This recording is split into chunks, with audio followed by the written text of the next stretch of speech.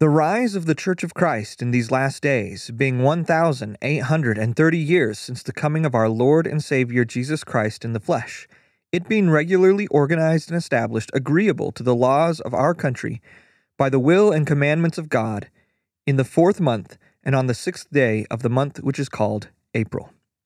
Doctrine and Covenants 20, verse 1. Hey listeners, this is Neil from Book of Mormon Central, and today's podcast addresses the question, how did the establishment of Jesus Christ's Church in 1830 comply with the law?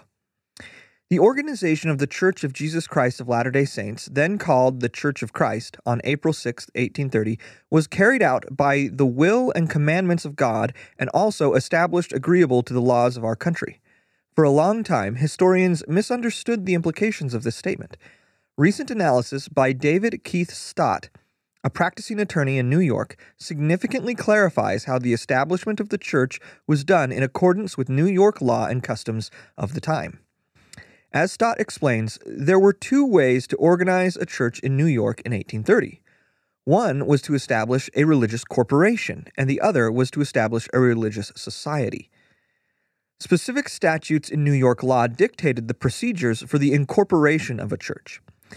While the historical accounts of the church's organization in 1830 have some superficial resemblances to some of the legal incorporation requirements, key details are missing.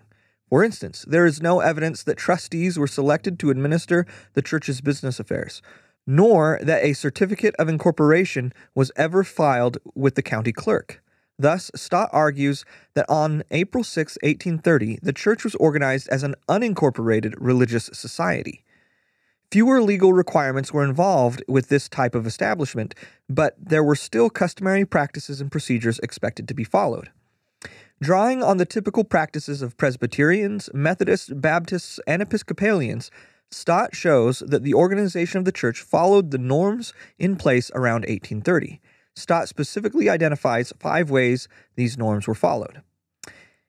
As they prepared to organize the church, Joseph Smith said, "They made known to our brethren that we had received commandment to organize the church."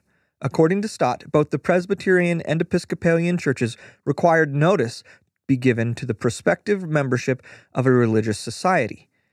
Joseph asked the congregation to accept and sustain him and Oliver Cowdery as their teachers in the things of the kingdom of God, and they were identified by revelation as the first and second elders of the church.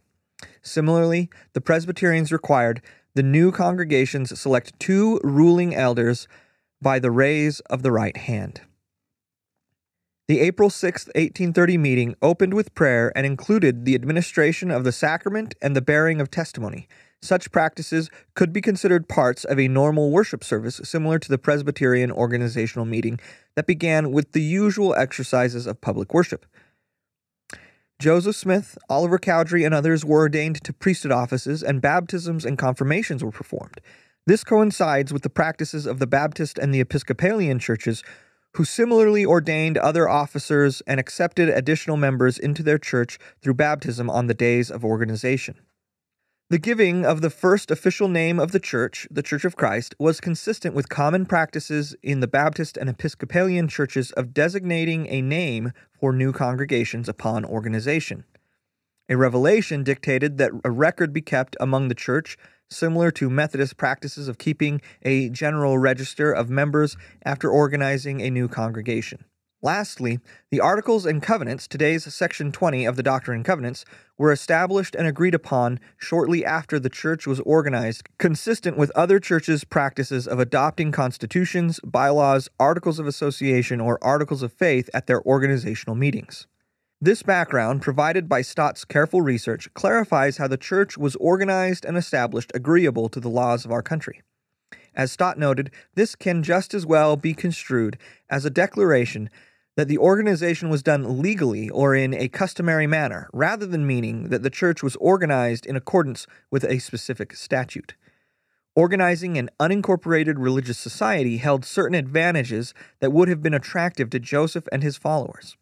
It allowed Joseph Smith and other church leaders, as ministers in a legally organized religious society, to officiate in weddings. And members could hold property on behalf of the church, both matters that organization of the church according to the laws of the land was intended to address, according to David Whitmer. In contrast, however, following the New York statutes and stipulations on how religious corporations were to be organized would have been at odds with the Lord's revealed order for the church in 1830. Such corporate legal structures would have hampered the development of the church's unique array of priesthood offices as was unfolded in revelations given in the years that followed. Thus, not incorporating at that time allowed the church the flexibility to develop according to the Lord's designs. As such, organizing as an unincorporated religious society under New York law was the best way for the early church to organize and get started in a way that was both agreeable to the laws of our country and by the will and commandments of God. Thank you for listening. For more information on the Book of Mormon, visit bookofmormoncentral.org and click on the Know Why tab.